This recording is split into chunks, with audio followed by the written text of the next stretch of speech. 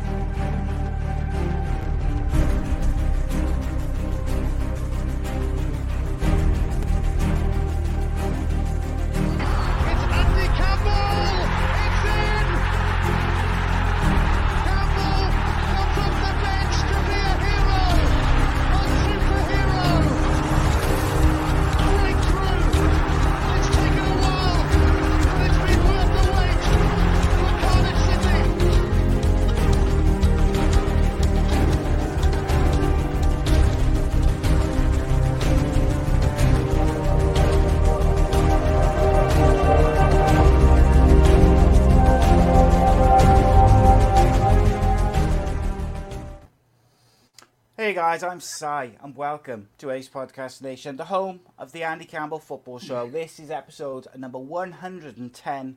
The show is available live on YouTube, Facebook and Twitter.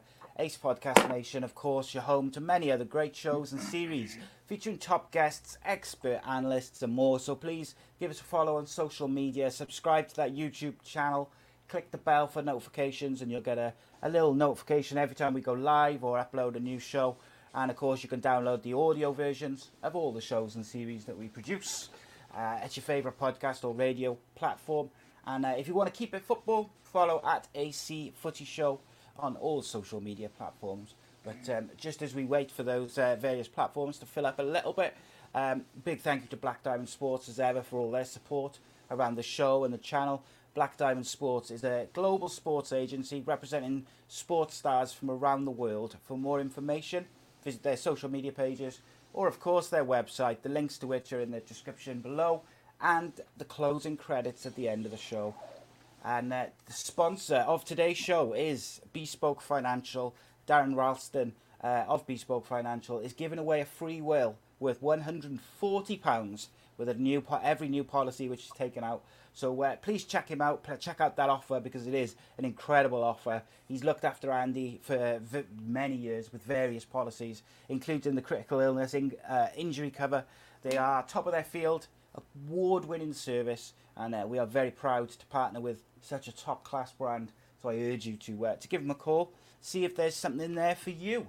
But as ever, I'm joined by the goal collector, the fox in the box. He is still the king of the second worst town in the UK, ex-Cardiff City and Middlesbrough striker, David Jones' favourite son, the speed demon, the goal machine, Mr. Andy Campbell. How are you, mate? Can't hear you. You're muted.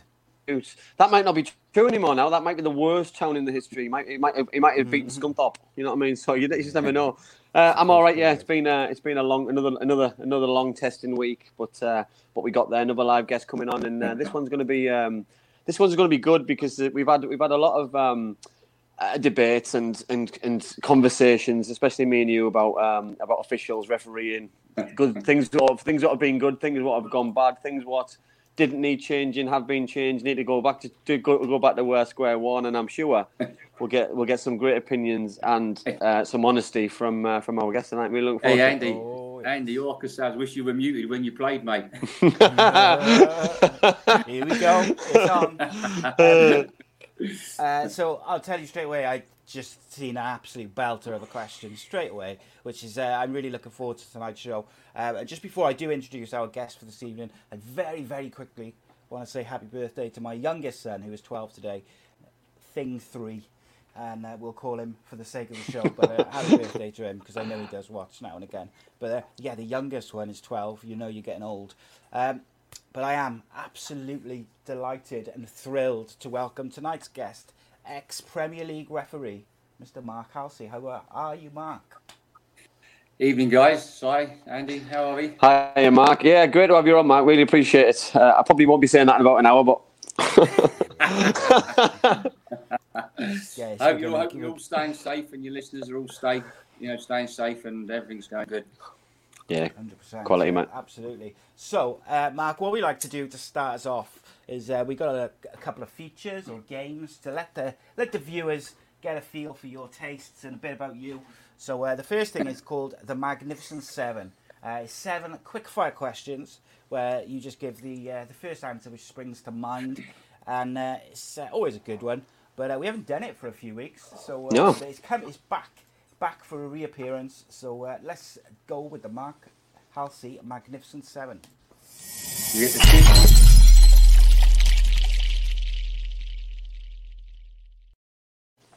Okay, here we go. Messi or Ronaldo? Ronaldo. Favorite TV show?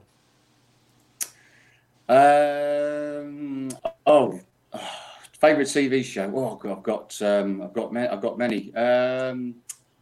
What's my favourite? Oh, it's gone right out of my head. Girl Boy and Rodney. Only Fools and Horses. Only Fools. Classic. Yeah. Only Fools and Horses. Yeah, do you know what? It's funny that we haven't had that one, have we? By anybody. No. So it's... No, it's strange. That normally, you'd think that would be one which would come up a lot.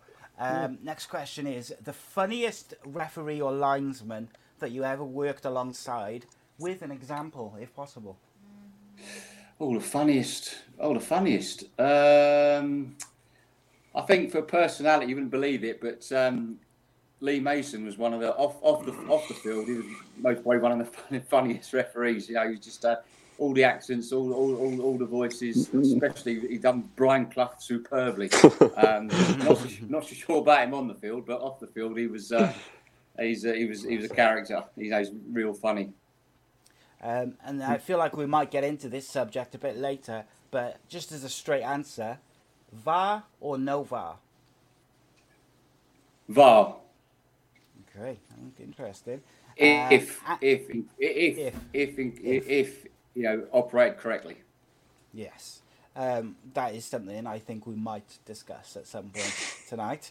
The angriest official that you worked alongside? Angriest. That's a tough one. Angriest. What, behind the scenes or on the field? Yeah, just generally fiery, I suppose. I suppose. I don't. Listen, that's a difficult one. There's not one really I could say is very fiery. There's plenty. Okay. I mean, there's some of us that lost it a few times in our dressing rooms, like myself and Mike Dean, Mark Clattenburg could have been, sort of been one as well. So, I suppose there's a couple of names there. Cool. Hardest referee, Roy Keane or Patrick Vieira? Ooh, I would say they're on equal terms. Brilliant. Fantastic to referee both of them, but on equal terms. What you saw is what you got. Yeah, absolutely. Yeah, it's no messing around with those two, I guess. And It's the best way, though. It's the best way. It's what you want. It's what you want, isn't it? What you see is what you get. Yeah, absolutely. Keep on your feet. Keep on your toes, I should say. And the final question of the Magnificent Seven, as ever, is: who is the greatest Englishman who's ever lived? It does not have to be football related. Oh, flipping great! Oh, great! Greatest Englishman. I suppose you've got to go all the way back to Sir Winston Churchill, I think. Yeah, he's the only one that has come up multiple times, isn't he? Like everyone else has been kind of different versions, different people depending on their interests.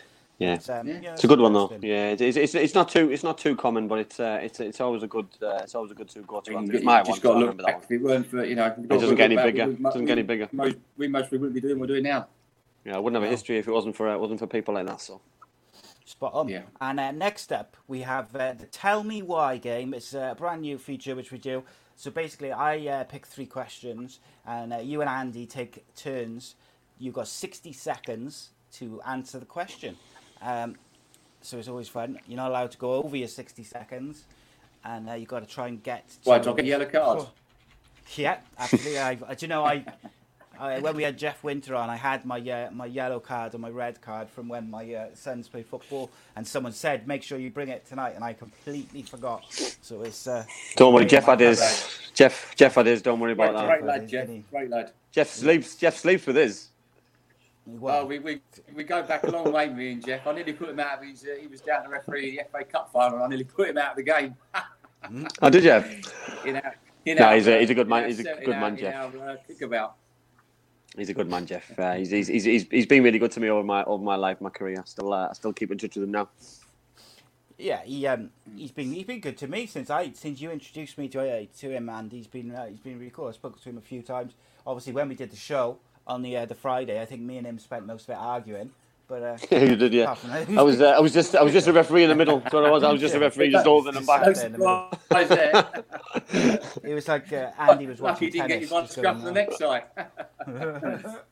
Absolutely. And okay, so for each subject, you get 60 seconds, and let's get going.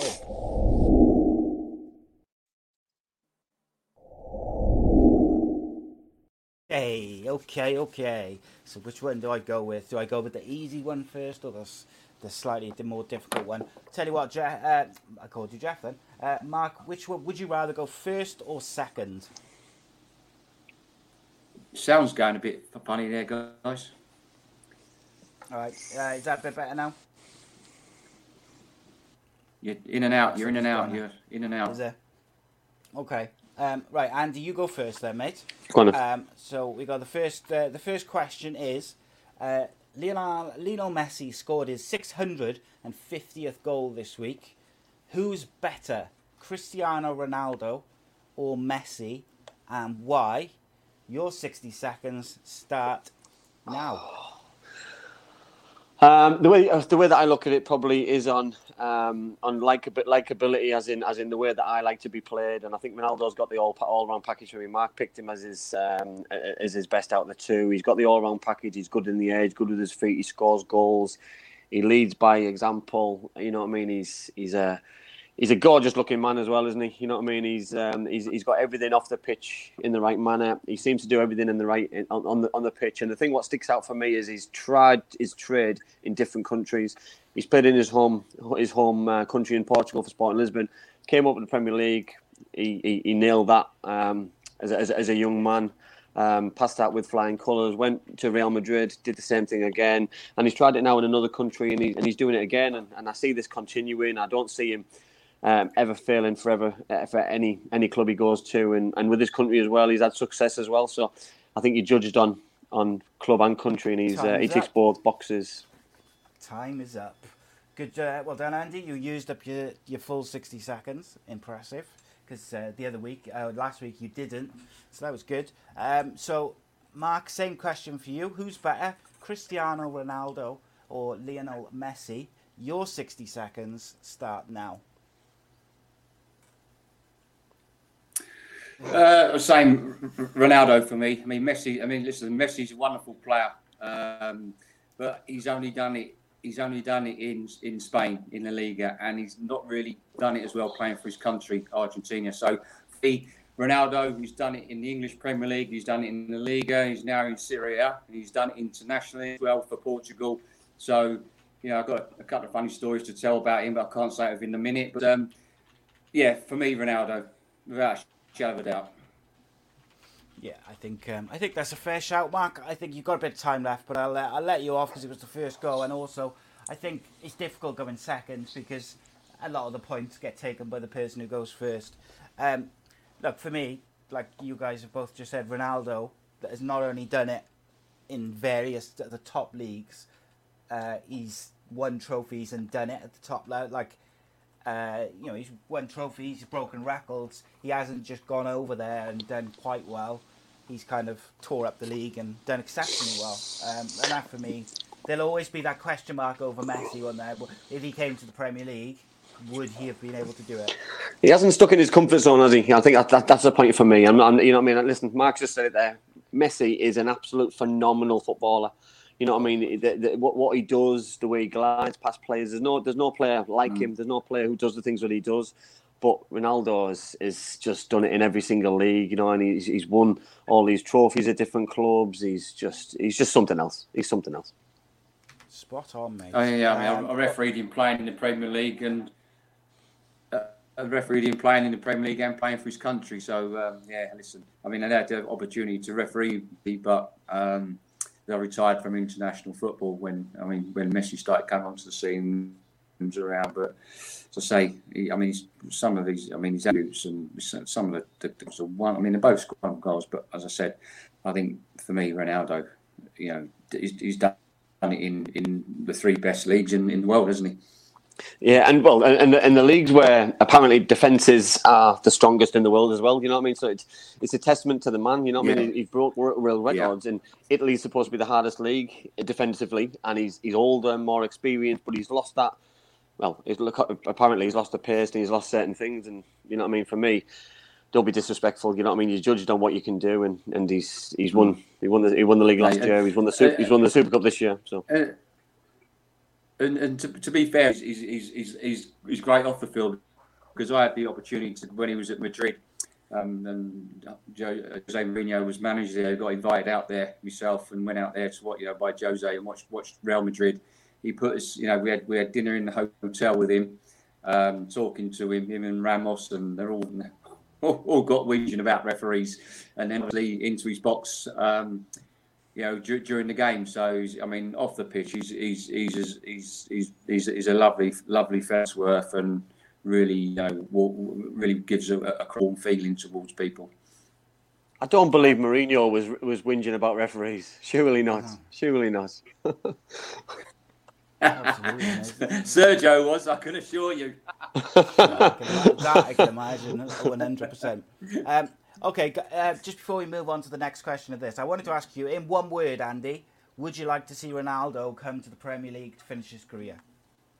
Probably not. No, I think he's done what he needs to do now. I don't see any reward in him coming back for himself. I don't know, personally. I'd like to see him probably go to another country, maybe the MLS, and finish off on a big stage and push another level of football to try and get the MLS bigger and better again. You know what I mean? Like David Beckham's trying, and Phil Neville's over there now. But I don't think he's got anything to prove. And if he came back and he failed, I'd be gutted, because I'd leave a legacy. You know what I mean? He's left that legacy. You know what I mean? Don't ruin it for me. Yeah, you want him to finish on a high, don't you?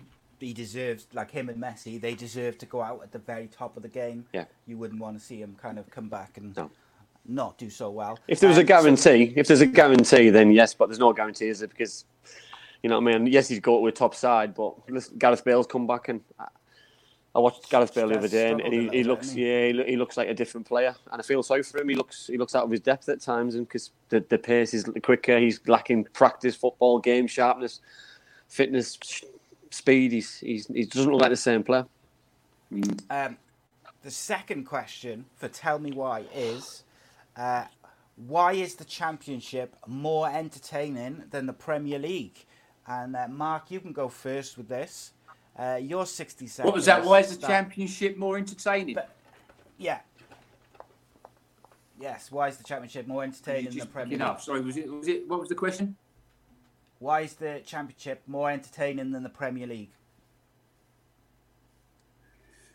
Oh, why is it more entertaining? That's a good question. When I watch my team, it's not been entertaining, I can assure you. Trying down the block of the league. I suppose that if you look at League One and League Two and the Championship, they're all fantastic leagues. I think the fans, if you look at the Championship, it's watched more than Serie A in Italy. There's more fans that go to. When the fans were allowed, obviously, there's more fans watch the Championship than what there is in Serie A. I think. Listen, I think perhaps the officials let a lot more go. There's no VAR involved in the Championship, as it obviously for more excitement. You're not got long delays like we're seeing in the Premier League. And I suppose, look at it, I think the players in the Championship, League One and League Two, you could argue, say they're more honest. They're more honest than what you see in the Premier League. And if you look, I mean, what annoys me about in the Premier players, players make it so difficult for referees. I mean, Andy appreciate this. I mean, when you're watching football now, it makes the job so much harder for referees, especially at the top level, because for me, football's a contact sport, and any little bit of contact now, they're going down, they're screaming, and that makes it hard for the referee, because then the referee's thinking, "Hang on, is he being called there?" So when a player goes down screaming, a referee will err on a caution and give the free kick. And it's so difficult for referees in today's game. But listen, I think, as you say, the Championship and in the football field, the challenges go in, and 9 times out of 10, the referees will allow a lot of physical challenges, and it makes it for a more exciting game. And obviously, I think if you'd done a poll now, Championship, the guys that watch the Championship wouldn't want VAR involved in the Championship. No, we talk about that quite often, and don't we? That we don't want VAR anywhere near the Championship. I don't. But then I did contradict myself last weekend when Mark will have probably seen the game when the horrific injury to Dale Fry in the middle of a Blackburn game where he got kicked in the face, and it was just, That was an awful challenge. Yeah, it was. People are questioning the player. He was a young boy. He's on loan from Everton. Not his fault. People are questioning the referee. And for me, it's a case of referees have to see those kind of things, and he should have seen it, but he didn't. And apparently he did hold his hands up after the game to Neil Warnock and say that, which is, for me, it's a little bit of honesty, a little bit of transparency. I think it's good, because people, and referees especially, they're not in this game like you weren't back in the day when I played. They're not in it to watch players get hurt. Injuries are part of the game, but injuries like that, sometimes that they happen because of people's footwear as well. Studs are made differently than they were back in the day. We've got blades now, which they're like ice skates that can cut you straight away. And if you get a boot in the face, the studs are meticulously spaced out. So, there's a good chance it is going to go in the eye anyway. It's just it's one of those things which is just a complete accident. And I said it when it happened. He didn't mean it, and I still stick by it to this day. Yeah, it was just one of those things. Me personally, I don't want VAR anywhere near the Championship. I've not been impressed with the way the Premier League has used it. I don't think they're using it correctly, which is a problem for me. But we'll get to that. Okay, to last question of Tell Me Why then, which is a fun one. I like this one. Andy, your turn to go first, mate. Who is the one best pundit on UK broadcast for football? You're only allowed to pick one, and tell me why they are the best. Your time starts now.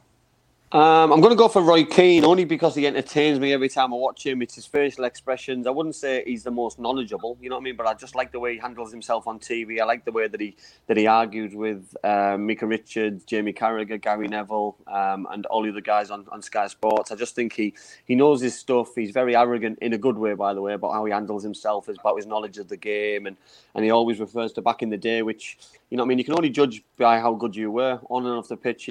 He demanded success, he demanded quality, and he's still doing that to this day on live TV. And I just think it's a credit for a broadcaster to get the best of the best. They've got the cream of the crop, and long may that continue. But I think it only works when you've got a pair, the Jamie Carragher and Gary Neville pair, and Roy and Micah Richards. They just work absolutely impeccably well, and they bounce off each other. It's a laugh and a joke, and I can imagine off camera, it's not as serious as it is on camera. And that's your time up, mate. Mark, I was just going to say very quickly, if you are having some issues with the connection, if you go back out and then come back into the link, that should reset it a bit. But if it's all right at the moment, then obviously crack on. Okay, Mark, for you, who is the one best pundit on UK football TV? Time starting now.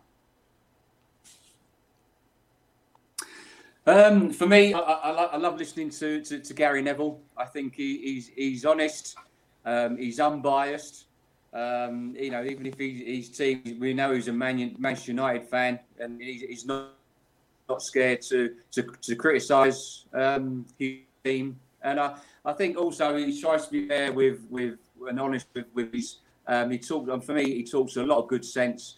And the same with Andy, the new kid on the block, Micah Richards. I think he adds a little bit of entertainment to and he's fun as well. So I could imagine off camera with them all. And as I say, Roy Keane, he's very, very good as well. So I think if I'm looking at a package, I think those three: Gary Neville, Micah Richards, and Roy Keane. I think.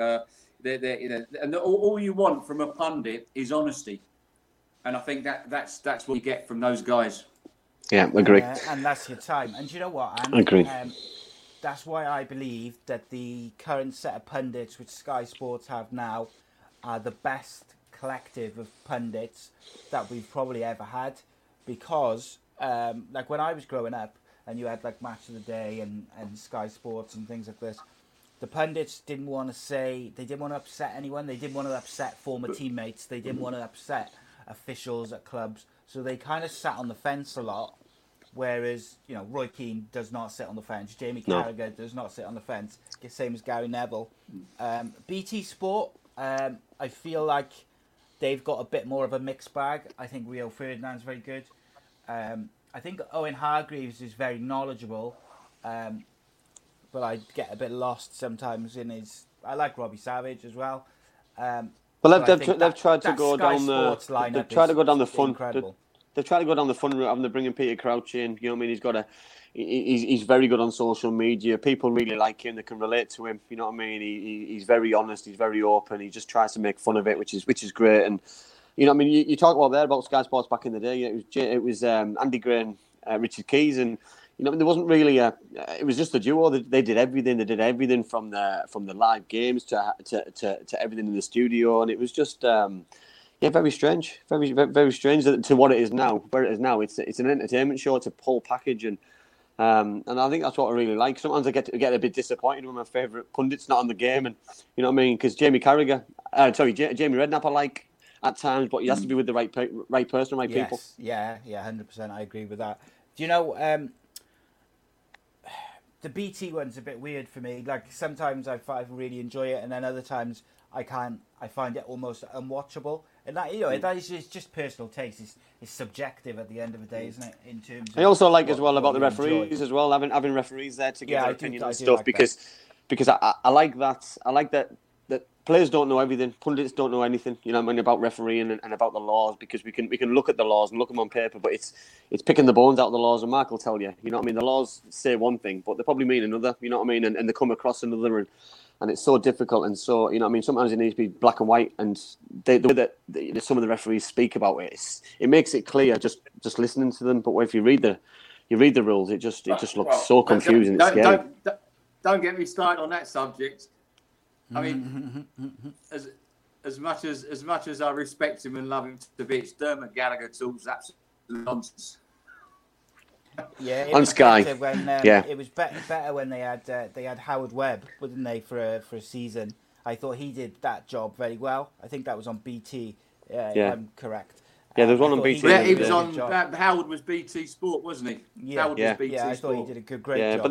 But then all of a sudden he vanished. Though he hasn't been on for quite a while. So I don't know if they just stopped having a referee. But like Andy says, when you do that, you've got to.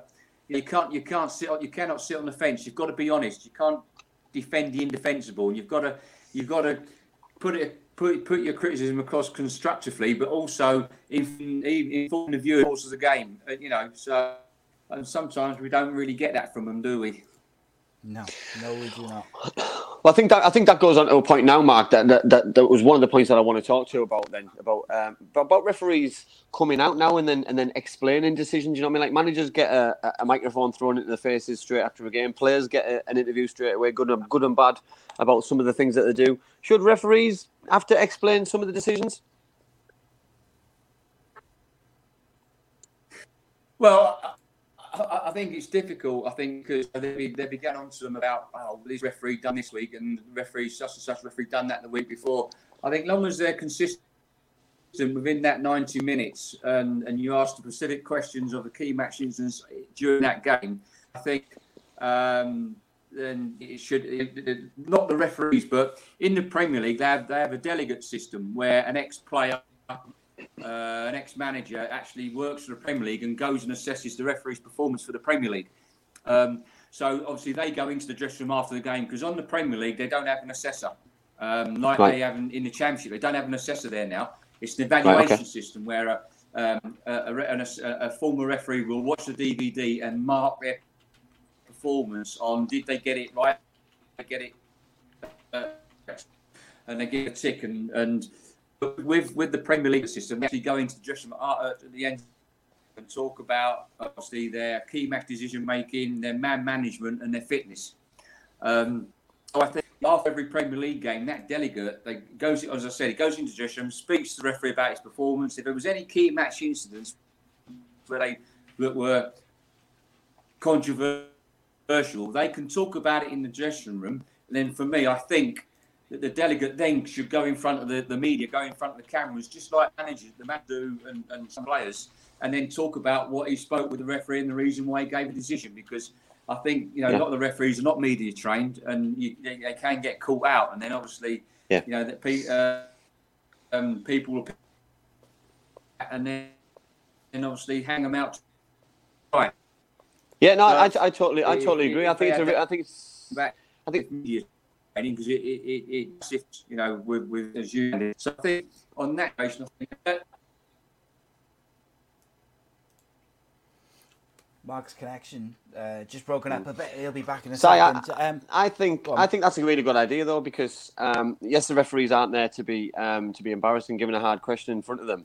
But I think it's a really good idea that they tell somebody why they did it and they come out and explain their decision because, there are some strange decisions. I watched again the other day and Dean Smith was making a laugh and a joke that Matty Cash doesn't have a fat backside like John McGinn had, and that would have been offside. And for me, just explain things and just explain, about handball. So why didn't I give the handball? I didn't give the handball because I seen it flick off the thigh. I seen him turn his back, so it's impossible for us if I was out to be above his head. If I know what's going through your head, then I respect your decision. Whereas if I think he hasn't given it because he never gives it to Man United or never gives it to Tottenham and never gives it to Middlesbrough, then I start to build a picture.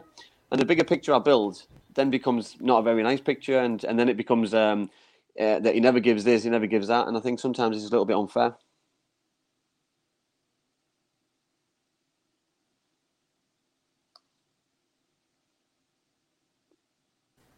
Right, are you still there, Andy? Because absolutely, yeah, I don't know what happened then. It just all my connections just went whoop, and everything dropped. But we're back.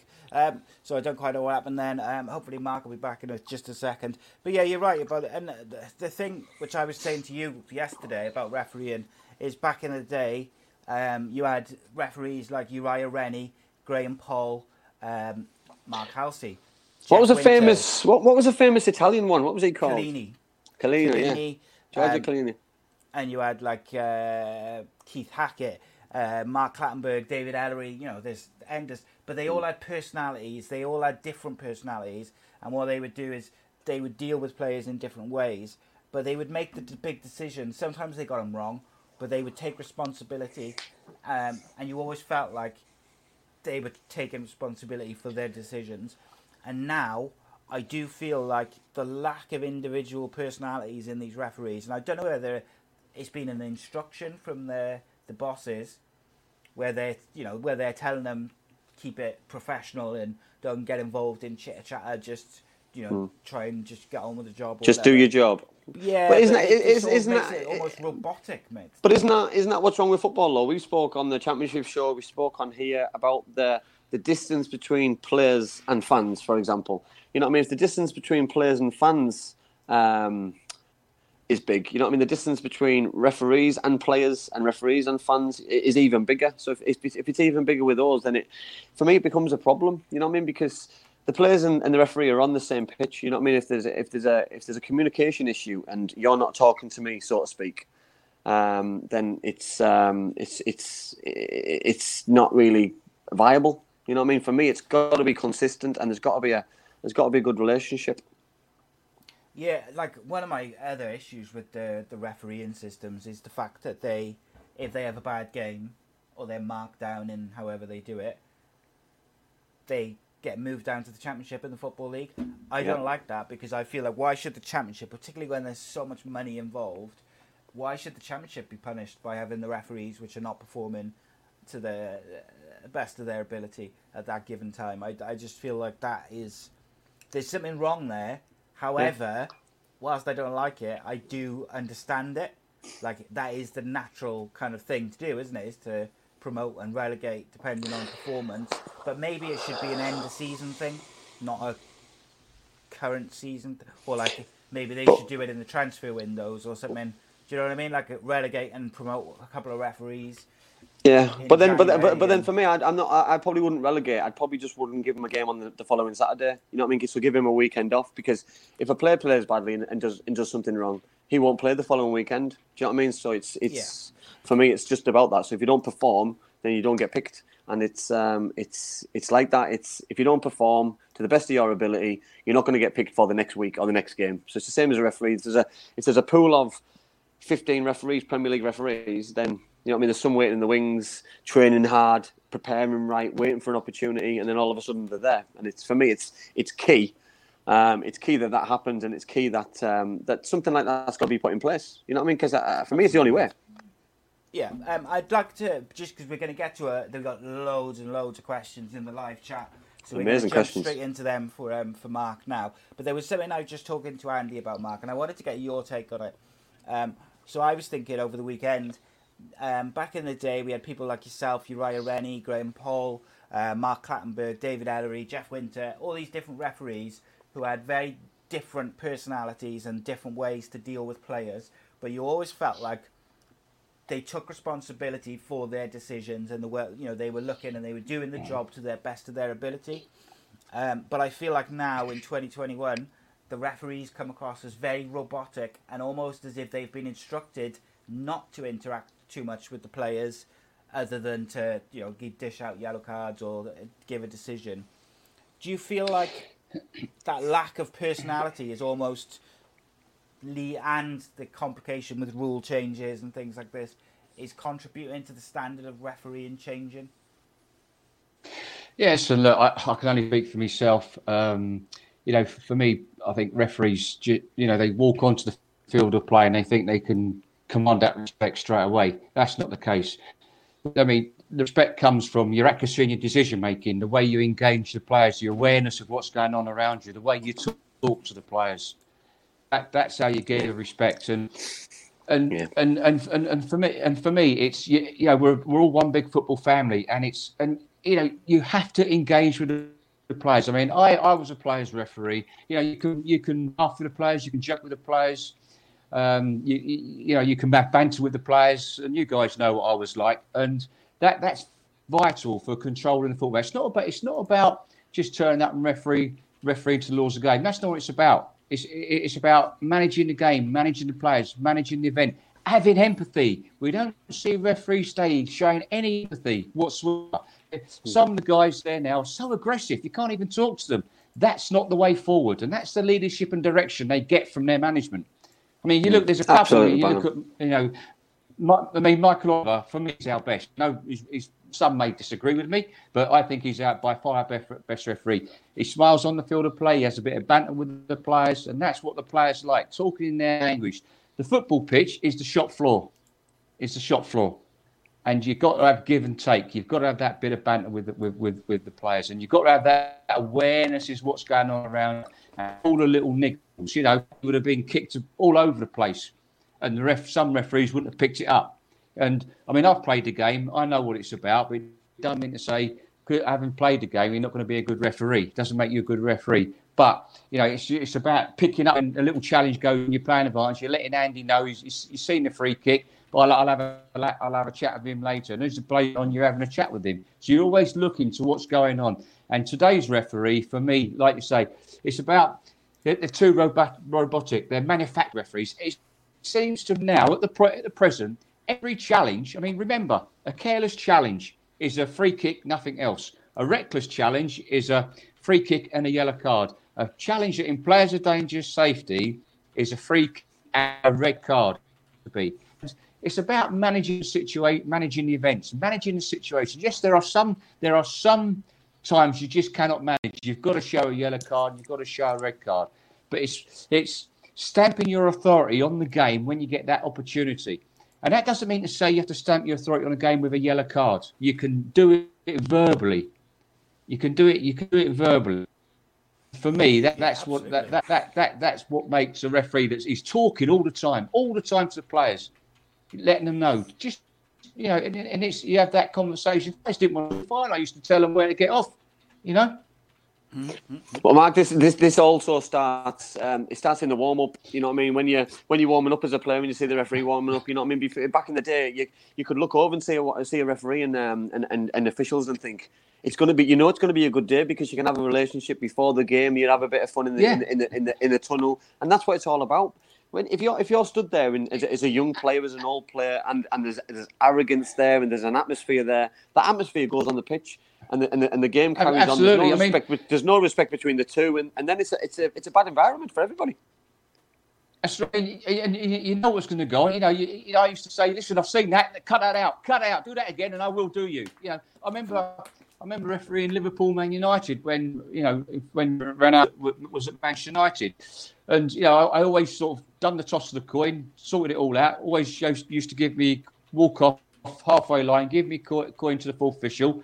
And Ronaldo was standing on the halfway line, and it was a time when he was kept going down easy, and he was frustrating players, and making the play getting nasty and towards. And I just said to him, I said, "Hey, don't be going down easy today, because you'll get absolutely nothing out of me today." You can imagine what words I said. I said, "You'll get absolutely nothing out of me today." And in the first 5 minutes, what does he do? He goes down. So I've gone past. I said, "What have I just told you? What have I just told you?" I said, "I told you you're going to get absolutely nothing if you go down like that." And then after that, he got on with it. That was it, And he was a piece of cake to referee the rest of the game. I remember Jay Rodriguez. That's a mutual respect.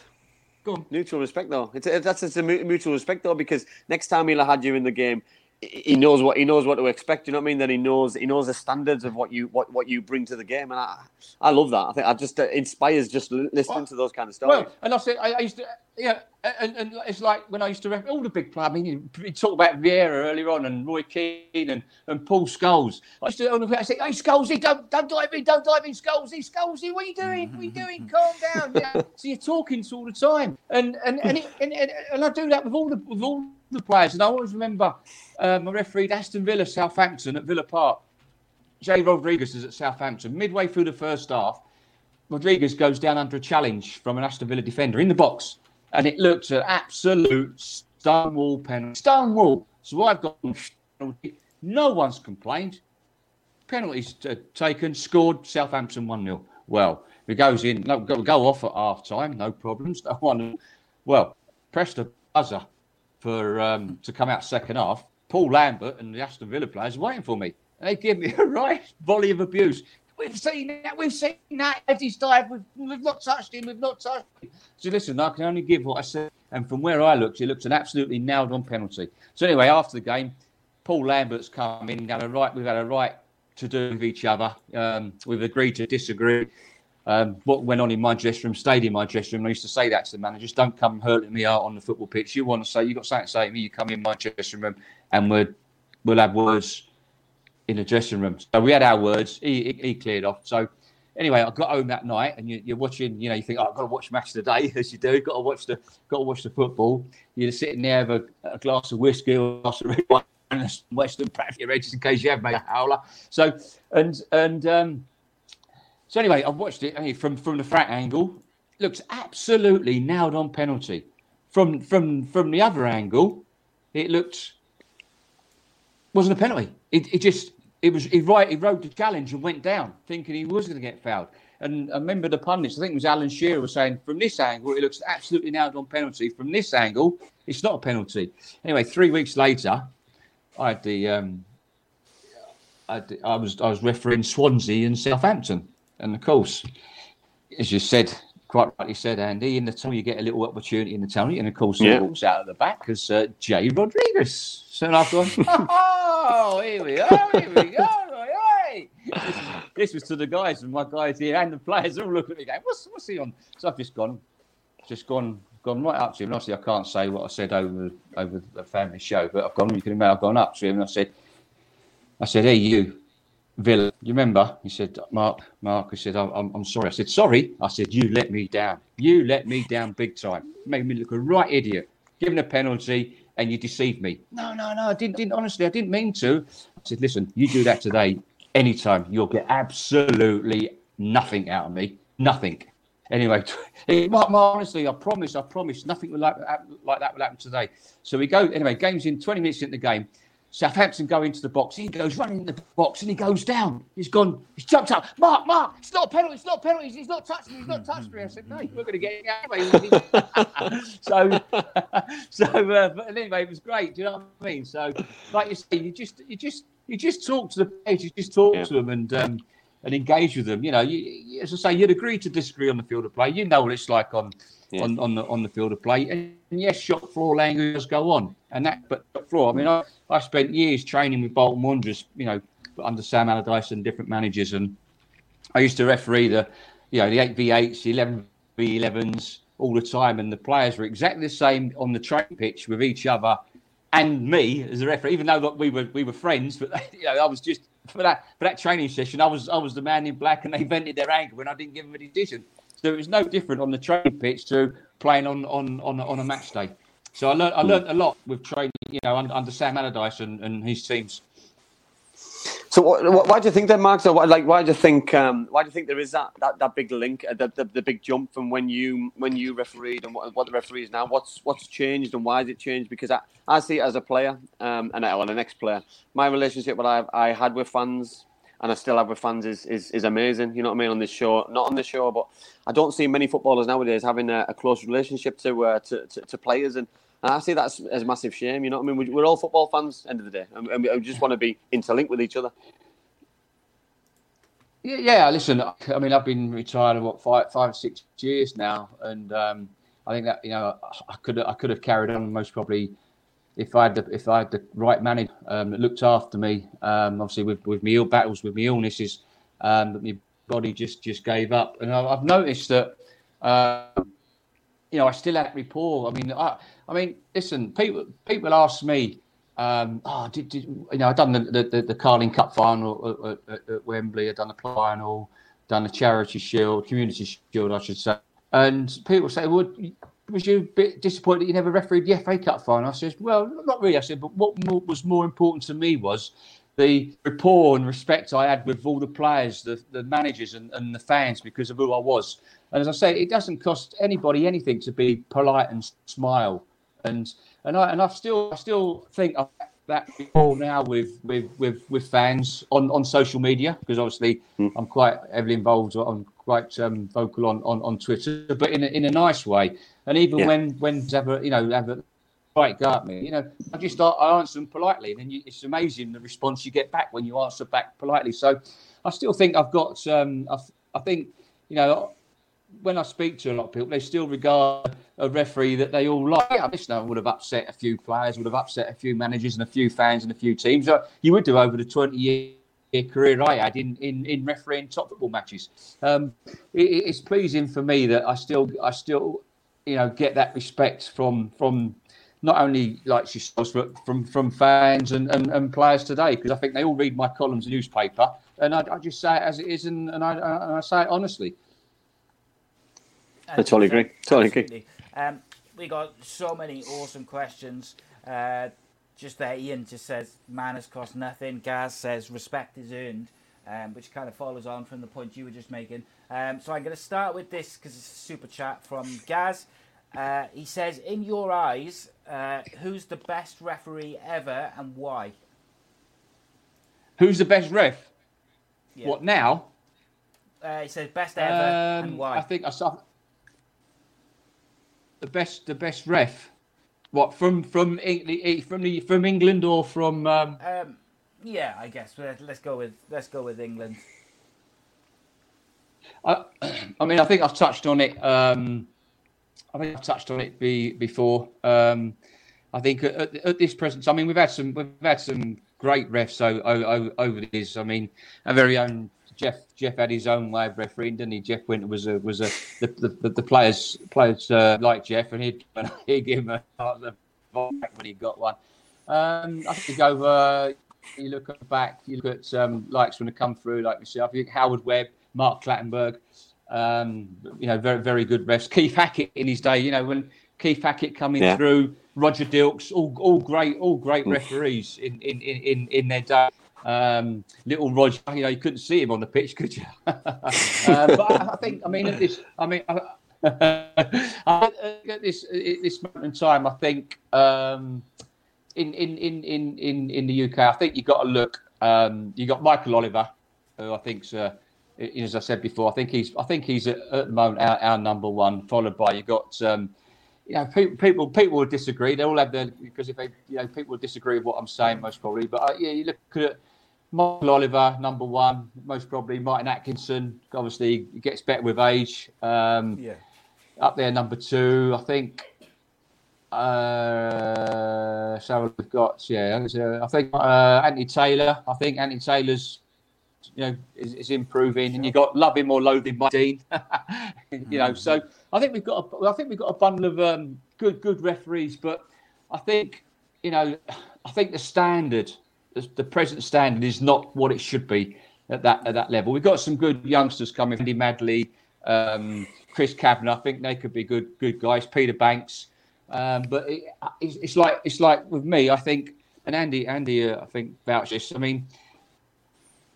Good coaches turn average football players into good players into excellent football players. It's no different with referee coaches. It's exactly the same, no different. And we've got a severe lack of good coaches at the top level. I just look around and you think to myself, why am I not involved in coaching our top referees? Why is Mark Clattenburg? Well, he's in another country doing he's plying his trade. Is Howard Webb? He's in the States. Coaching and managing the MLS referees. So we've got to say, why are these guys going to different countries? And like myself and even Jeff Winter, he can still offer, young referees good coaching and step them up because it's you can referee with a personality, you can referee with common sense today, but it's the way they're being led. And I think we need to see massive changes. In the referee. Whose decision is this, Mark? Whose decision is it then to not have you guys as to help out with the coaching? Who picks the coaches and how do you become a coach? Well, listen, it's about personality, mate. You know that it's about personality, and if your face fits with present management. Yeah, but it's wrong though, isn't it? Because for me, if they want the caliber to improve, if they want the personality back, if they want the interaction with the players and the players and the referees, because the fans bounce off that as well. You can always see a game which is managed right on the pitch by a referee, and the hostile atmosphere doesn't happen. You know what I mean? You can see bad atmospheres in the stadiums because of what's going on the pitch, and if that's handled badly, it reflects badly all the way around the stadium. And I think sometimes that. It just needs to be improved, and if it can be improved that easily, without question, then for me it's a no-brainer. Listen. I totally agree with you, and it comes from, as I said earlier. You can referee with common sense, you can referee with a personality, and you can referee like that, and it comes from leadership direction from the management at PGMOL, and that's where it comes from. I mean, I'd love to be involved, but there's no chance at present. Seems like such a waste of an opportunity to not have people like yourself involved in the bringing through of new referees. And what I'm going to do in a minute, I'm going to go back to the very first question we had because we've got so many. But there was one question which did fit in with what you've just been talking about. And that was, why do you think we haven't really seen any ex-footballers go on to become referees when they retire? I've spoken about this, and I think if you're never going to get a Premier League or a Championship player taking up the whistle. I think, listen, they earn lots and lots of money, and rightly so, because they're top of their profession. So I think they should be looking at sort of National League, League One, and League Two, because their careers end quite early. And I think it's like, I think if they have an accelerated promotion, if they take the law, do the course, pass the exam to become a referee, and I think they should be accelerated right the way through, and they start at the National League. Ex players, if they want to be referees, they should be starting. They should be starting at Sunday morning, a duck versus a duck, and games like that. If you look at cricket umpires, first class cricket umpires, or professional cricketers, when they retire and they want an umpire, they pass the exam and they go straight into the second 11. They umpire at second 11 cricket. Now, for me, any referee or ex-player wants to become referee, they should start at the national. That's where they start, and then they go into the National League referee, National League, League Two, and League One, and then see how they get on from there. Not start maybe on level 7. Start at the whatever leagues you have in the northeast, or the northeast counties, or the northwest counties, or down in the down in the Hearts County League and the South Midlands League. They should start higher up the ladder. They should be accelerated through. I totally agree, because this is what puts people off. Point. But this is what puts people off, Si, because it stops people wanting to do it because of that level, because they know what comes with that level. What comes with that level is abuse, you know what I mean? And when you're being an ex-player as well, the abuse will be probably tenfold, where the respect, you get the respect by going into the National League North and South and the National League itself, Premier, because you've been an ex-player, and you'd get a really good respect from players, managers, and supporters as well. And I think it'd be a really good fit. I think it's an absolutely amazing idea, absolutely amazing. And if one person did it, you get 10 people who did it. It's like, listen, I love refereeing wherever I went, whether I was in, for me, whether I was in the Premiership or Championship or League One or League Two, every club deserves the best referees. And I used to love going out down into League One and League Two.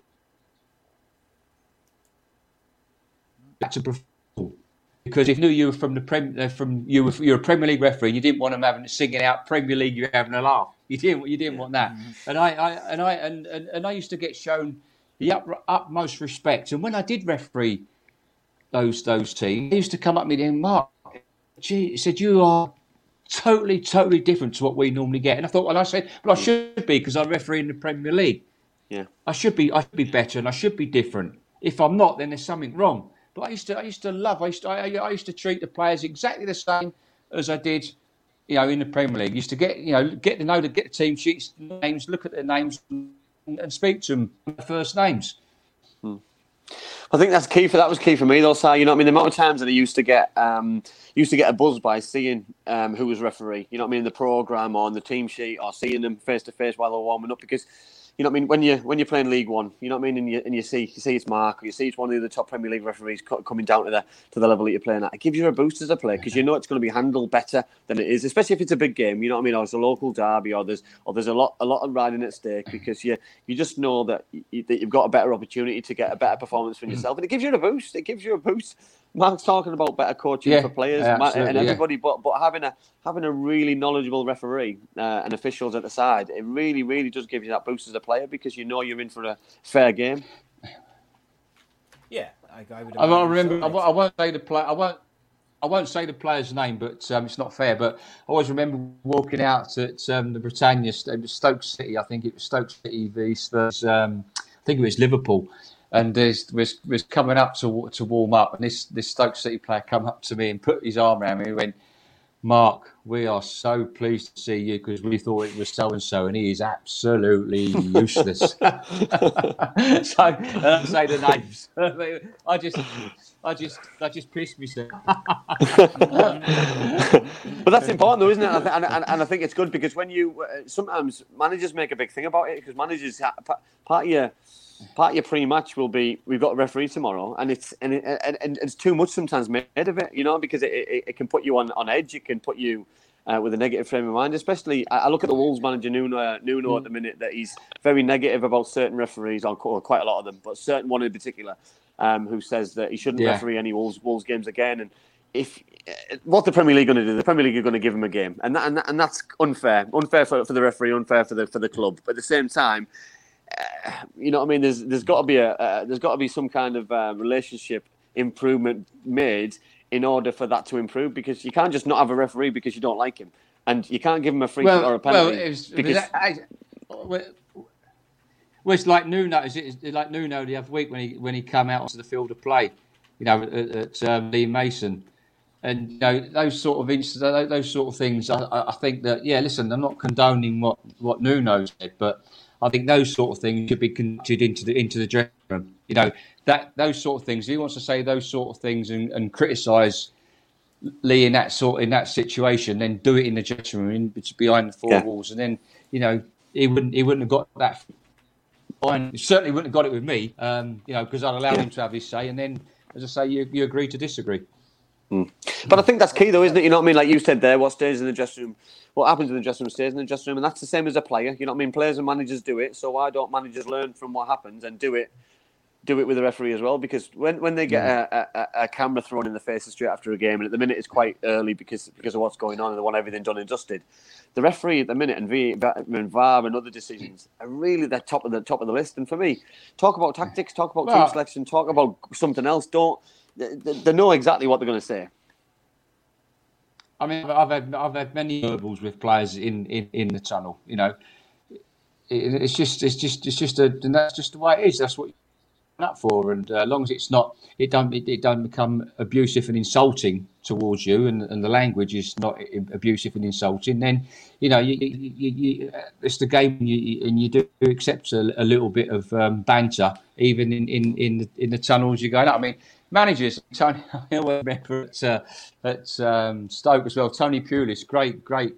Tony, I go back a long way with him. You know, especially when he was at Gillingham. And I refereed the playoff final, Man City Gillingham, and obviously I played 5 extra minutes, and City went on to win, and they went out always remind me of that. So we go back a long way. And every time, if he wanted to get into your mind, Tony, you know, I don't know, did you ever play it, Tony, Andy? No, I didn't play for him. I played against him, but then I met him when he was Middlesbrough manager quite a lot. So I liked him. I liked him more than I knew.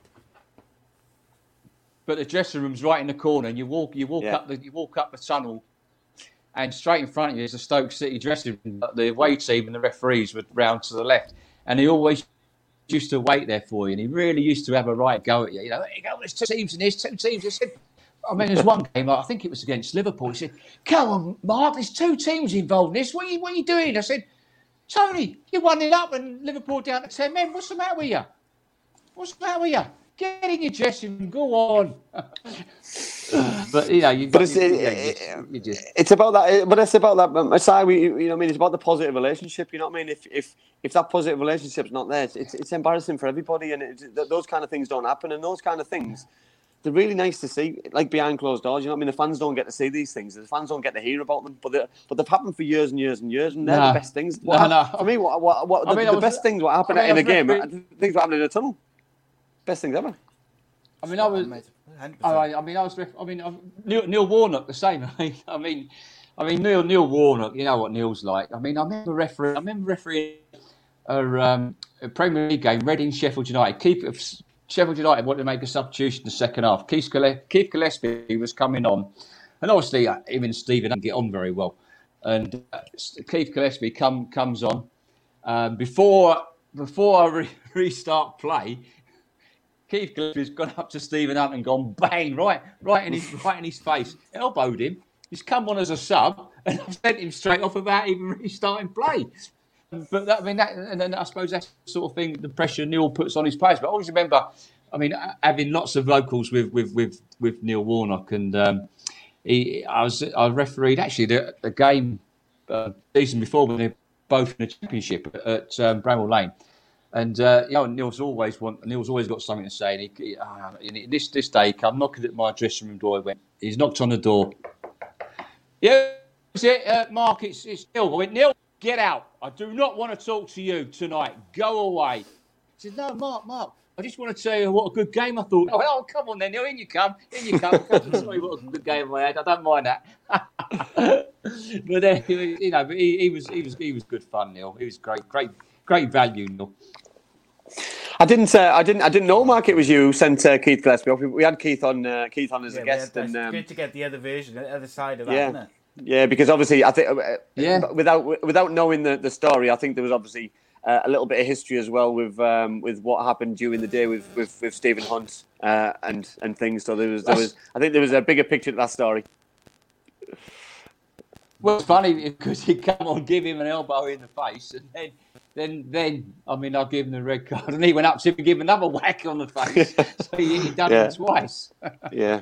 But and listen, it's emotion, isn't it? But those kind of things that you've thought a player's coming on to change the game, freshen things up, and then all of a sudden you're giving them a red card, and then you're dealing with the aftermath again. And then I had to send Wally Downs and Neil Warnock into the stands because them two started on the touchline as well. They're mad, them two. Oh dear. Wally's a case. Wally's a great lad. Right, let's. Wally's a great lad. Good. Always Go on. God, it's only because there's so many, and we're going to just try and squeeze as many as we can in, Mark. The first question of the night was James Costley said, how often were you told not to see things during games? Was it a regular occurrence or just a one-off? I don't really. What was that? What was that? Sorry. He basically said, were you ever told not to see things during games? I don't know whether he means like by a manager or just generally. Was there managers who tried to influence you a lot before games and after games in terms of their relationships with you? No, not at all. I mean, listen, because you meant and listen, the managers always come in with their captains at an hour before with the team sheets, and you have your little chat there. But I mean, some of the guys, some of the rest when I was full official, used to think to myself, Jesus, they're going on and on and on and on. What are you going on for? Why are you taking so long? They don't want to be in. The managers and the players don't want to be in the dressing room. And I always remember, when I refereed Chelsea games and John Terry came in, because he was always at it, on the pitch to me as being captain. And every time he came in the dressing room, I always thought I slapped him. I used to go like that on his face. He says, why do you always do that to me when I come with the team sheets? I says, because I can't do it out there. But no, that's the rapport you have. And listen, managers they all do what they can to get what they can out of referees, and it's then down to us guys to say yeah or nay and be mentally tough and mentally strong when you go out and referee that game for 90 minutes.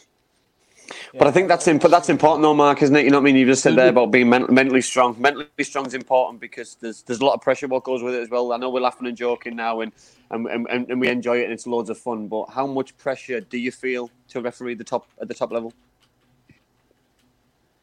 Sorry, Andy, you're cutting in and out. Sorry, I didn't really hear that question. Sorry, how much pressure does it come to when you're refereeing at the top level? Hang on, I can't. The sound's awful, mate. I can't. Sorry, can you hear me now? I'll try again.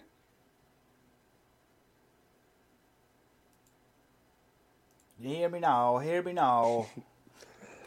So, do you know what? Do you know what? Right, this is just so insightful. It's unbelievable. To having a referee who knows of the ins and outs and things what go on, what shouldn't go on, and it's unbelievable. It's It's so different to a player because I think players are protected quite a lot from certain things and especially the media and things and you know what I mean. But when you're a referee, you live and die by your decisions, and it's just such a scary cutthroat thing. Bit of breaking news: Cardiff City have signed Johnny Williams.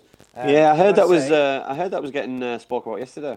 I got to say, I was very negative about Mick McCarthy. I'm not massively impressed with the way they've played in the first couple of games. However, that's exactly the sign-in that I wanted the club to make.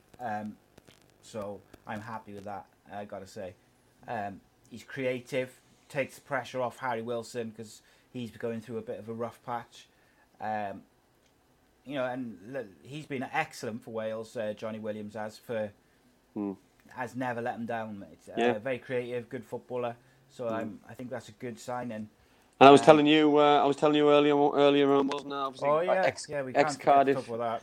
Ex-Cardiff City player Nathaniel Mendes-Lang signing for Middlesbrough, which, if that happens, fantastic for Middlesbrough, but fascinating. I'm sure we'll speak about it on Friday and go through all of the nitty-gritty. I think we'll have to probably do a transfer show, not a championship show. I think it might be more fun. Sorry, Mark. I was saying about pressure and how does a pressure get to manage referees at the top level in a top fixture?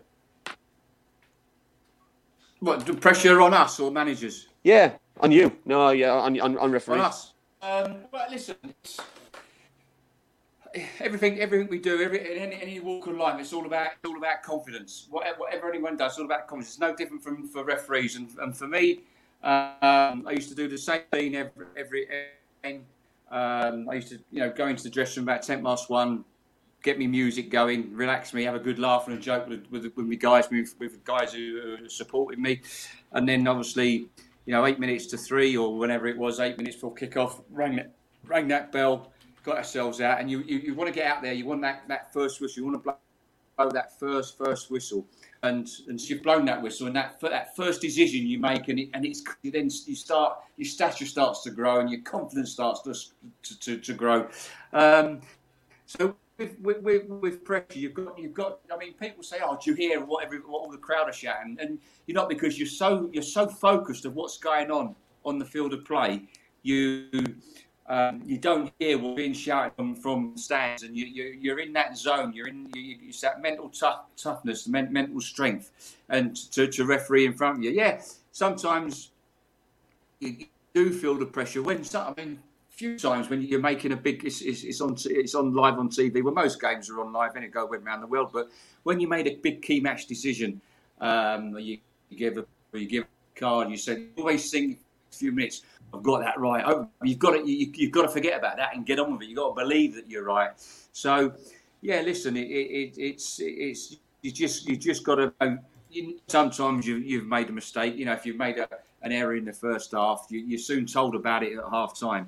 And you've got to park that. You've got to forget all about it and get on and keep focused. Because if you switch off, and then you're going to get caught out and you're going to be in trouble. So, it was vital. You stayed mentally tough and mentally strong, and you were switched on, and you was aware of what was going around you. And what used to help me was me talking. And if you ask a lot of assistant referees what I was like on the field of play when the headsets. I used to give them a headache. But for me, that helped me talking with the players and managing the players and talking, because that just kept me on top of time, because I was just I was in the zone, and I was listen, I made some errors, like we're all human. So I'd love to have VAR back when I was refereeing. So would have made mistakes.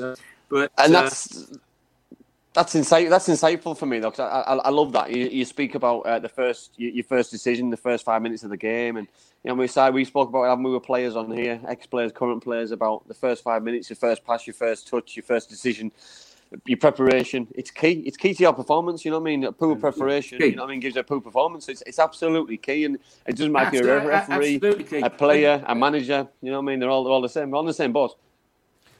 We're all the same. And like you say. You would know, Andy. You would know your referees. You know what referees you would get away with what. You would know how far you could push a certain referee, because you know him, because you come up against them many times. Players knew what they would get from Mark Halsey. When he crossed that line, they knew what they were going to get from me. And I think over my career, I think I could count on one hand how many players I cautioned for dissent. There's a question following on from Andy's question about the pressure on referees.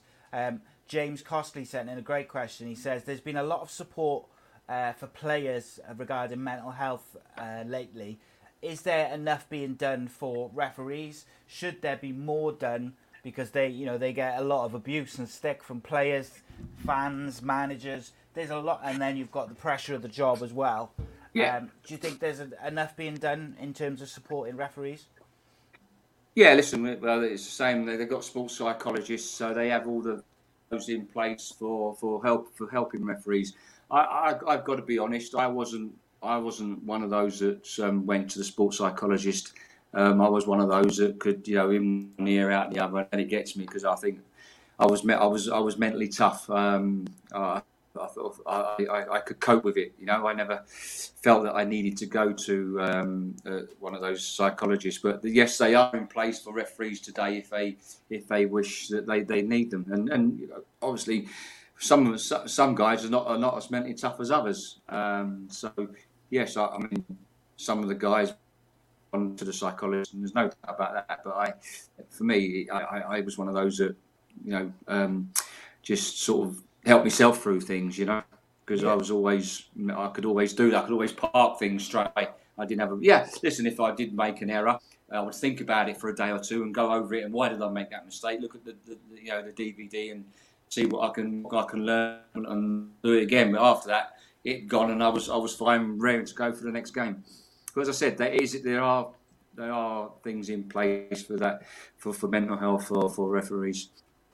Cool. A lot of people have asked about who you support, Mark. Come on, yours! Do they stop referees from... or do they try to avoid... How are we getting on against Watford? 0-0 half-time. Oh, there you go. 0-0. Do they try to... 0-0. Points. Desperate for a clean sheet, Mark, I tell you. So inconsistent, it's unbelievable. Huh? So inconsistent. Inconsistence is key for them. They've just never seen a team like them. Do they try to avoid referees? They're unbelievable. Do they try to avoid referees officiating games where the team they support is playing? Is that a thing, or do they just do it as and when? No, you have to declare. It's just recently back early. In early 2000, I think the end of around about 1998, 97. I mean, that's when it would become, you had to sort of declare on, who you supported and who your allegiance was, or what club you supported. So, obviously mine was QPR. I mean, my family were from Shepherd's Bush, and I used to live like 35, 40 miles away in a place called Welling Garden City. So I never sort of I got to referee him. I think I got to referee him once, and we beat Portsmouth. I say we beat Portsmouth. I mean, once I crossed that white line, that was it. There was two teams. When we scored, I just felt like going and jumping on top of our players. So after that, I never refereed him again because that was it. I said, my husband QP, I don't want to do it. I don't want to referee him anymore. Just wanted to go to Loftus Road and referee on that pitch, So I refereed him once, and that was it. After that, I've never done it again. Because that's the thing, isn't it? You know what I mean? That's something what you miss out on doing. You know what I mean? That refereeing at the ground where you've watched your heroes growing up, and it's something to say. It's a lifelong ambition. You know what I mean? That I remember growing up watching my heroes at Ayresome Park, and I loved Ayresome Park. And then by the time obviously I came through at Middlesbrough, Ayresome Park wasn't there anymore. The Riverside was there, so it was I know my dad watches the show, you know what I mean? And I went to Ayresome Park week in, week out with my dad, and it was great. But I always regretted not being able to play at Ayresome Park in a competitive game. It was heartbreaking, but football evolves, it moves on. But referees are no different. They want to do something at their home ground. I mean, to be fair, and it must be a thrill to put on a shirt for your hometown club. Do you know what I mean? To professional football. I mean, my nephew's a professional footballer at Barnsley. He's a pro at Barnsley. He come up through through the ranks at Bury, because that's where our house is at in Bolton, near next to Bury.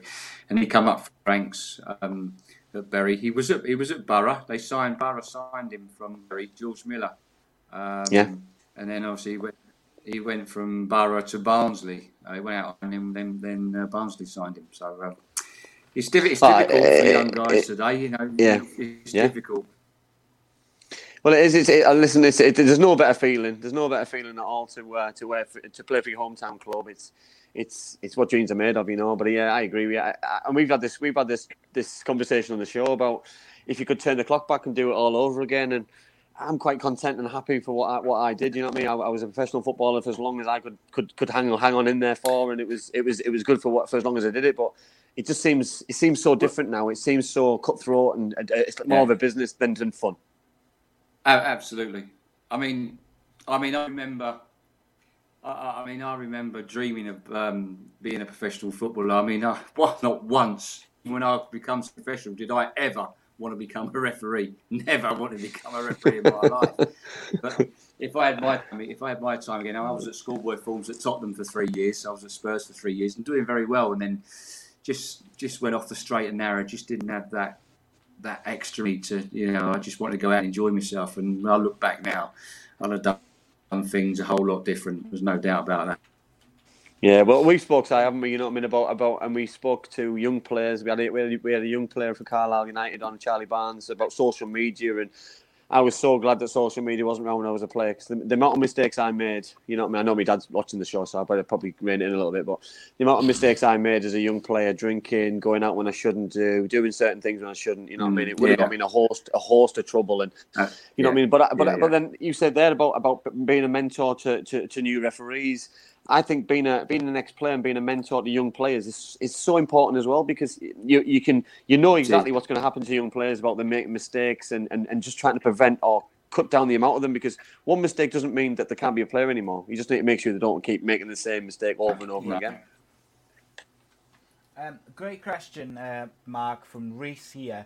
He says, what's your thoughts on maybe fans being able to hear what the referee says, like they do in rugby, where they mic up the officials, so you can hear the conversations, they talk about their decisions and stuff like that? Yeah, listen, for me, the fans are just as important as the players, coaches, managers. They are. If we look at the game now, this blasted pandemic, what it's doing to everybody around the world and to our national game. The game is not without fans, is it? It's not the same fans. There's no intensity there, There's no tempo, and for me, the fans are just as important, just as knowledgeable as anybody else in football, and they deserve to have a voice. And I 100% agree with that. I think we need to hear with especially with VAR, we need to hear conversations between the referee and Stockley Park. To hear what is exactly being said to them, so everybody can learn, understand how it all goes on, understand how it works, understand the thinking behind the referees looking at incidents and how they see certain incidents, and I think it has to come. We see it in rugby, we see it it all works very, very well. Why can it not work in football? But then it goes both ways, though. It goes both ways as well, though. You know what I mean? Not about listening to what referees are saying, but also, you listen to the respect in rugby. You know what I mean? The way that players, footballers, and I'll put myself in that bracket, by the way, because I've made some mistakes of the way that I've spoken to officials. The way that players speak to officials is absolutely outrageous. You know what I mean? So if people are mic'd up, maybe the respect has got to change and go both ways, because it's then players will be heard of the way that they talk, and they will have to then rein it in, or a captain does it. And you listen about rugby players calling referees sir. You know what I mean? Football's not like that, but I do think there's certain ways that it can improve and get better for the better, I think. Yeah, you'd have to, wouldn't you? Just seeing a question there, Si. I used to love refereing in Ninian Park, so I just saw the question come out. I used to love refereeing in Ninian Park, and I refereed Swansea Cardiff. As well. Great fixture to referee.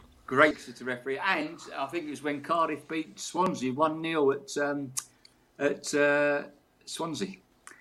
Yeah, and I think it may have been Craig Bellamy. I think Bella's got the win. That's right. Yeah, he did. Yeah, it was a great goal as well. Great goal. Yeah, it was a late one, wasn't it? Yeah, so I refereed that one. Yeah, two great football clubs. Two great clubs. Yeah. Wow. No, I say that because Swansea were fantastic with me when I came back from my battle with cancer. Came back to refereeing, so great set and great football club. A few people have kind of asked about the support you received when during your illness and your recovery, and obviously your later return to the football. Just about the support you had from the fans, from football clubs, the league, the referees association. What was that like? Kind of talk us through that period of your life. It must have been exceptionally difficult. It was very, very, very emotional. It was tough times for my family because obviously I think 7 months earlier my wife had been diagnosed with leukemia, and then in that January, and then in August diagnosed with throat cancer. So it was tough times for the family. I was told that I would never, if I survived, I would never ref at the top level again. So that's my inspiration to get back. But I've got to thank the football family, fans, clubs, and players were just, and people from all over the world were fantastic. So I've got a lot to thank them all for, and last, not least that saved my life, and Tim Illich, big Evertonian fan. And I say that football club were fantastic with me as well. So brilliant. Yeah, I remember the game when you came back was it was so emotional just watching it. But also, what struck me is so often referees are kind of background players in what a football match is and the theatre of football. But like on that day, you could see that everyone in the ground had so much respect for you and what you had battled through and what you'd been through, and also just the fact that you were there and you had returned and you had fought your way back to refereeing at the top level.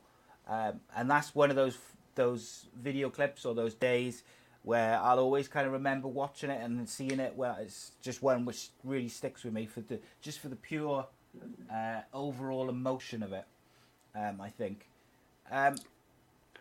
But say we're talking about for me, it's a human being as well. You know what I mean? Who's given a lot to the game. He's given a lot. They've given a lot to players, to managers, to other referees, to fans.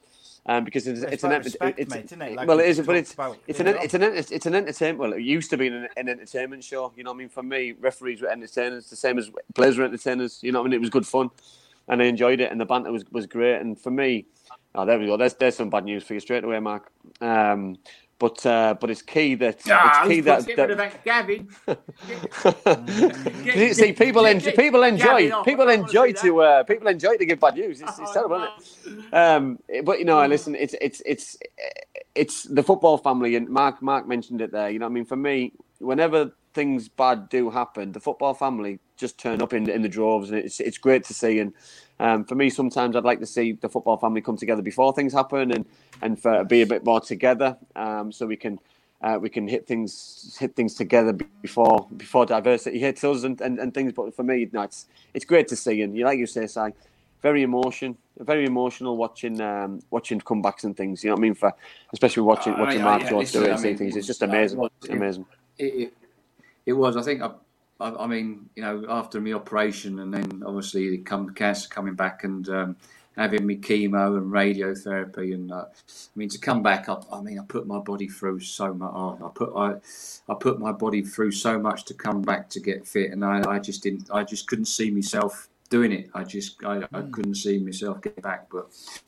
As I say, I think that's why in the end I had to retire, because my body just started shutting down after everything that had been pumped into it. So, listen, I had a wonderful career, and I got a lot to thank the Premier League for making us full time, and the rapport I had with all the fans, and he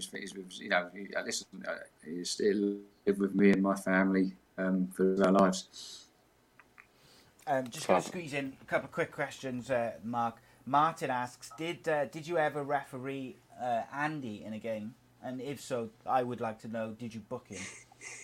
Want to book me? I don't think I hardly get booked, I hardly get booked. Sent off. Just twice. I don't know who the referees were. Mark definitely ref me a good few times. During my career. Didn't book me. I hardly got a yellow card. I was probably one of those players who went down a little bit too easily, but it did look like I was getting caught a little bit. When did you play? I signed for Cardiff in 2001. Yeah, we signed for Cardiff in 2001. I left Middlesbrough. I went on. So I was at Bolton on loan in 98, 99. Was that the year they got promoted under Sam, Ricky Gardner, Michael Ricketts, Kevin Nolan. I was promoted to the Premier League in 99-2000 season. Yeah, so I played the following season because I went back to Middlesbrough that season. Well, I went to Middlesbrough. I was only there for a month and a half, but I played the following year, and then Steve McLaren took over at Middlesbrough 2001, and quickly told me that he didn't like me, so I left. That's how football is. just get on with it. Get on with it and move on. That's it. Man, want you, you're gone, isn't it? Yeah, that's what it is. It's life. Listen. It's and people think it's it's like so I win. It's you take it on the chin. You laugh about it. People think listen, I'm not bitter. I was a Middlesbrough fan. It was great, and I watched Middlesbrough's only ever winning a trophy at the Millennium Stadium when I was living in Cardiff. It was great. You know what I mean? As a super fan, as a Middlesbrough fan, it was probably one of the best moments I've ever had. Yeah, I used to love refereeing there, the Rivers. Great, brilliant. Yeah, it's nice stadium. They Donna asked, "What's the biggest refereeing mistake you ever made?" That's an interesting one. To be fair, I did. Saint Swansea are a big club now. Yeah, I was gonna say. The what? Sorry. Saint Swansea are a big club. Yeah, I think back. I think the one big decision I always regret is I wish we had VAR at the time. Was I refereed Wigan and Newcastle, and it was a challenge by McManaman on Newcastle. Yeah. And my view was blocked as the challenge went in. A Newcastle player ran straight in front of me. I didn't see it, and no one reacted. And so, if it was just down on the floor injured, and I'd blown up for another infringement just straight after that. And no one said it wasn't. And then there was a big fracas on the touchline when they'd seen the challenge. And when I got back into the dressing room at half time, obviously I was told it was an awful challenge. And when I got home and saw it on DVD, I was just horrified, absolutely horrified. His challenge because absolutely on. It was a double red card. It was 2 red cards in one, and I felt sick in the stomach that I'd missed it. You know, I really did feel sick in the stomach, and it affected me for about 2 or 3 days. I know I said I'd not normally sort of park it, but it was actually put the player out of the game. We did for about 5 or 6 months. And then you're just looking at it. How did I miss that? What could I have done differently? How can I make sure I don't make that mistake again? And it was an awful. I think of all my years of refereeing, yes, I made a few mistakes where I've not given a penalty when I should have done. But that one sort of, I think, is the one from the back. That'd be the one where I'd love to have seen that challenge and sent McManaman off that day. But I watched that game. I watched that game, Mark, and I remember it. And obviously I remember watching Callum as a player. I thought he was a very nice lad on the pitch and off the pitch. And I think sometimes watching that tackle as well and seeing it as a player, an ex-player, you don't expect it, and I think maybe as a referee as well. You know what I mean? Because you know him as a player, he's very quiet. You know what I mean? Didn't really get involved in all that kind of stuff. You know what I mean? And with it being out of character, those kind of things happen. And I'll probably refer it to a similar thing about the Dale Fry one. Sometimes things just happen on the pitch where it's out of your control, and there's no VAR, like you just said. Same as a championship, no VAR. I know we're going back in generations, but it was just one of those things. And you know, I mean, I was so shocked when I saw that tackle because it probably was. He just said that it was one of the worst tackles, probably in the last in Premier League history. You know what I mean? It was up there with one of the really bad ones, but it was so out of character for an iPhone because it he couldn't tackle. Callum was one of those players who couldn't tackle, and I think that's where it made it look that bad. You just reminded me of a question I wanted to ask, which was, what was Paul Scholes like to referee? Obviously a phenomenal footballer, one of the most gifted footballers I think the Premier League's ever seen, but I always got the impression that he was very difficult to referee because he was quite sneaky in his tackling and the way he went about his business. He was quite nasty, but like without people realising. What was that like as a referee? Sorry, you're breaking up. I was just asking about Paul Scholes, really. What was he like to referee? He always seemed to me like he was quite naughty. Was that a bit, Paul Scholes? Yeah. Paul Scholes? Yeah. Listen, you know what you... I mean, listen, he was a tough tackler, Scholes, and as I said before, he was great chat on the field, great with him, and you always, be up behind him and tell him to take it easy and... but you knew what you were going to get from Paul. He wouldn't do anything behind your back. If he wanted to go and put in a tough, reckless challenge, he'd do it in front of you. And so he was. I think every team would like a Paul Scholes in their side. And listen, he was tenacious.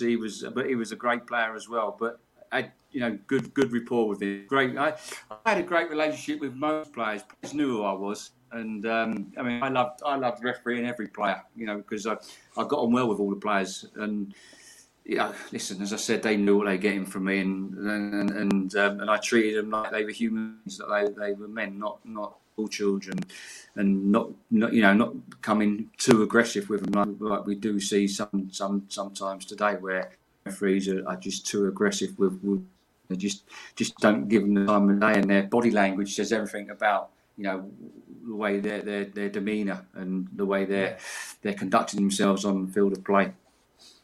I totally agree. They almost seem like they don't want the players to speak, don't they? It's like they're kind of like, no, this is the school teacher, like a school teacher sort of, and it's talking down to people. It's a mutual respect, and referees. I remember that the best ones is when you're irate, and the best ones are the ones who can talk you down, calm you down, and get you back in the zone and get you back to go and play football. Because the longer and the higher at that level you are, the worse the game's going to be for everybody. The worse you're not going to stay on the pitch. You're either going to get sent off, you're going to get substituted. Yeah. So the referee's doing you a favour. The best referees are the ones who've kept those players on the pitch, back doing the things that they enjoy, and back just playing football. The worst referees are the ones now where you can see the players chipping away. You know what I mean? The Wayne Rooney, so to speak, who just gets annoyed and worse and worse and worse, and all of a sudden does something stupid, red card, but you can see it coming a mile off because the referees are getting involved in things they shouldn't. The players aren't helping themselves and doing the same things, and there's not enough. You spoke about it at the start. There's not enough good relationship between players and referees anymore at all. Yeah, absolutely. Okay, last couple of questions then. Andy's dad asked, My dad, legend. What was your most difficult relationship with a manager? With who? With a manager. Relationship with managers? Yeah, what was most difficult? Listen, as I said before, with most of the managers, listen, there were times there were games where we'd agree to disagree, and they would come banging on my door. So and you just have to answer them.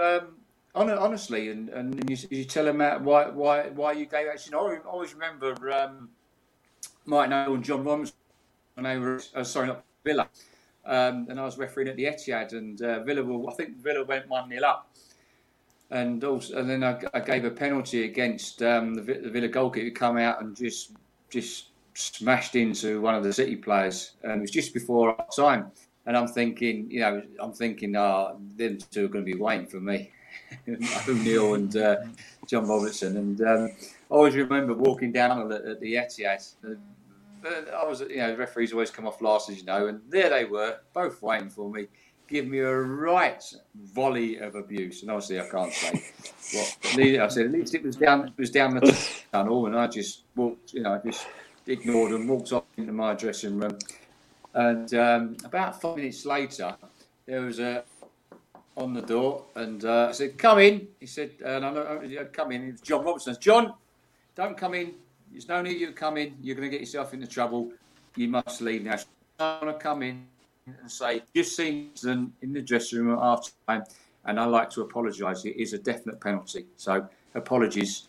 And out he went. So, you know, if I hadn't have had that rapport with them, allowing them to vent their frustrations, and you've got to show a little bit of empathy, because it is a very emotional game at times, and I think you don't condone what they do, but you've got to allow that little bit of freedom. As long as they don't cross that line in the way they speak to you, or the way they abuse, as long as they abusive and abuse you, I think you, as a referee, you tolerate it. And if you show them that little bit of empathy, then they will always come back and apologise to you if they feel they've been wronged. And I always remember that incident where he had to see it coming at half time, apologise, and you applaud that. And I think that's what's lacking today as well, isn't it? We see, because I think as a referee, you've got to be approachable. You have to, at the top of the level, you've got to be approachable. If you're not approachable,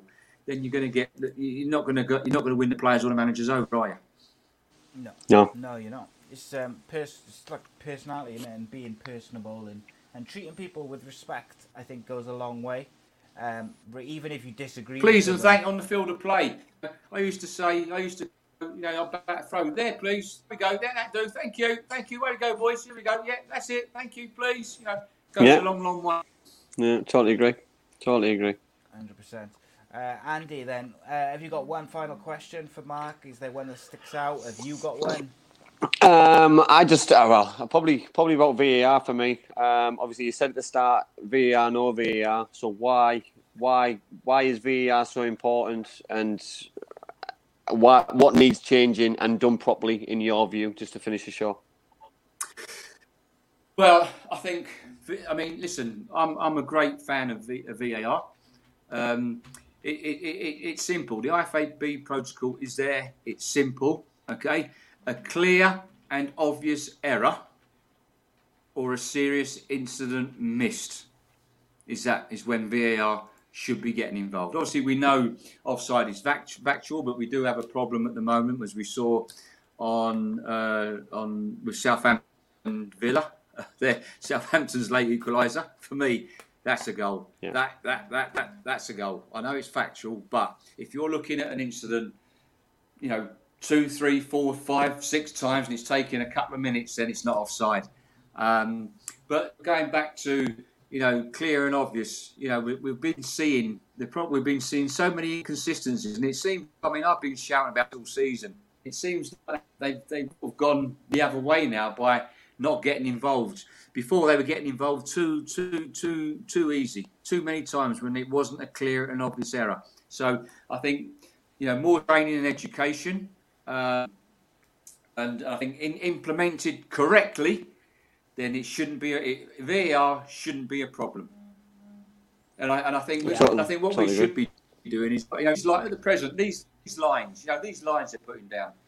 Just look at a recent one. Then you look at Southampton Villa. Okay, his arm last season that would have been a goal. Obviously, you can score with your armpit and the top of your arm now. So that's why it was offside. Last season that would have been a goal. It's a nonsense. The offside law that's a nonsense. Handling the ball law, their rotation and offside, it's a nonsense. And he's looking at, and I know Arsene Wenger and Cleaner with the IFAB for looking at a scenario where if anybody is onside, then it's not offside. And so in the MLS that they use the naked eye. They don't use those lines. If you can't tell in the first replay if he's offside or not, he's onside. And listen, they've been consistent this season with these decisions, but I don't think it's been thought through properly, because before VAR, we always used to give the benefit of the doubt to the attacker. Fans want to see goals. Players want to celebrate goals. We're in entertainment business. We want to see goals. We don't want to see goals on Saturday night. Saturday or something. We don't want to see goals like that ruled out. And we've seen too many of those ruled out this season. Yeah, no, I totally agree. So I listened. Mark's made my dad's night just by saying one thing. Me and my dad every Sunday we put the world to right every Sunday on a Skype call because of what's going on in the world. And my dad didn't shut up this week about these daft lines on football and about VAR. All he was going about was these lines. These blue and red lines are doing me head in. He was just about these blue and red lines. And Mark now just. Mark will be my dad's new hero. He's a new hero now just by talking about these lines because and this is what it is. These lines are so confusing because I'm watching the game and the blue and red lines have nothing to do with each colour, each colour's team. I don't know which line's which from home team and away team. It seems to switch all the time. It's so confusing at best, and I'm just so glad that we've got someone with an expert opinion. Well, not just an opinion, expert factual nous to help us through it, because for me we need more people involved in refereeing in the higher echelons of decision making as Mark's got. For me it needs to happen more. We need Mark back in football. I think we need to start a campaign. Yeah, I was just about to say something similar. I think that it's bordering on disgraceful that the FA or whoever is not using guys like Mark Halsey to improve the standard of refereeing in the British game, because it's not good enough at the moment. And just from listening to Mark for the last hour and 45 minutes, you can tell that Mark would give a phenomenal amount of knowledge and training and help to young referees coming through, which they desperately need if they're going to be up to the standards of all those referees that we talked about earlier from back, a few years back. What I would like to say, Mark, is I'd like to echo everything which people have said in the chat. But first of all, I'd like to tell you that QPR have equalised. Go on, yours! Equalised. Yeah, well, no, Willock. Yeah, is it Willock? Go on, yours! Get in there. Oh, Charlie Austin scored. There we go. Go on, Charlie. Yeah. Charlie's back. Charlie won, Charlie Austin. Go on, yours. We've had loads of nice comments, Mark, about your stories and just everything about you. You've been very positive and really knowledgeable. A load of everyone has said, please come back on again. We've got lots more questions to ask. But yeah, I think this comment from Martin Spate closes us nicely. It says, what a guest and an inspiration Mark is. And I think that is the perfect way. Totally agree. Bang on. Bang on. And then a load of people have just said, get him back on. Bang on. But Bang on. It's been a pleasure, guys. Oh, thanks, Mark. Really appreciate it. Really, I know you're a busy man and with all your commitments and things, but your chat's been insightful, inspiring. I listen, and I know I say this week in, week out. I'm a super fan. I'm a football fan, but having people who really appreciate how much they love the game and some of the stories. Not all stories are true, but the stories about players, managers, fans, other referees. It's amazing. And somebody says it. I don't know if you do it, but I don't know if you do the after dinner speaking. But if you don't, get in touch with Jeff and get on it, because the way you come across and the way you do it is just absolutely phenomenal. Love it. Absolutely amazing. Absolutely. As ever, massive thank you to Black Diamond Sports. Big thank you to Bespoke Financial for sponsoring the show. I urge you all to check out Bespoke Financial and check out that offer. They're giving away a free will worth £140 at the moment with all new policies taken out. And the way the world is at the moment, I think we could all do with that extra bit of security. But in the meantime, we'll be back on Friday for the Championship show, 7 p.m. And I spoke to a certain Mr. Kevin McNaughton, and we're doing Super Kevin scripted straight after the Championship show on Friday. So it's going to be a good one. Friday night will be a fun night on Ace Podcast Nation. So I hope you'll all join us. But as ever, Andy, it's been a pleasure, my friend. Oh, it's been amazing. Loved it. Absolutely loved it. Really, really. I just super fan. Doesn't cover it. Really appreciate Mark's time, and I've had it. And thank you for everybody who put questions in. I know we didn't probably cover them all, but absolutely amazing. The show and the channel's gone from strength to strength. Absolutely. And Mark, as ever, thank you again for your time. It's really, really appreciated. Join us Friday for the championship show. And we'll be back soon. Thank you again. And I'll try and find my clips so I can actually close the show. My mummy and daddy have been talking about life insurance. It sounds like something to stay protect safe my out brother there, and you, me, or you but I lot, don't okay? really All you understand. listeners, okay? Then my Auntie Louise told Mummy about Bespoke Financial Teesside. She said they're a local company who helped her with her life insurance. Mummy got in touch, and because they're based locally, a man called Darren was able to come to our house. He was really friendly. Darren stayed for a cup of tea and made it all really easy to understand. He said that life insurance will protect our home and family if anything bad were to happen. Like if Mummy or Daddy got sick, then we'd get enough money to take care of us, and our house would be paid for so we wouldn't get taken away. After an hour, Darren said goodbye and Mummy and Daddy seemed a lot happier. Once it was all sorted, we could all relax and watch a film together as a family. I don't know why they didn't do it sooner.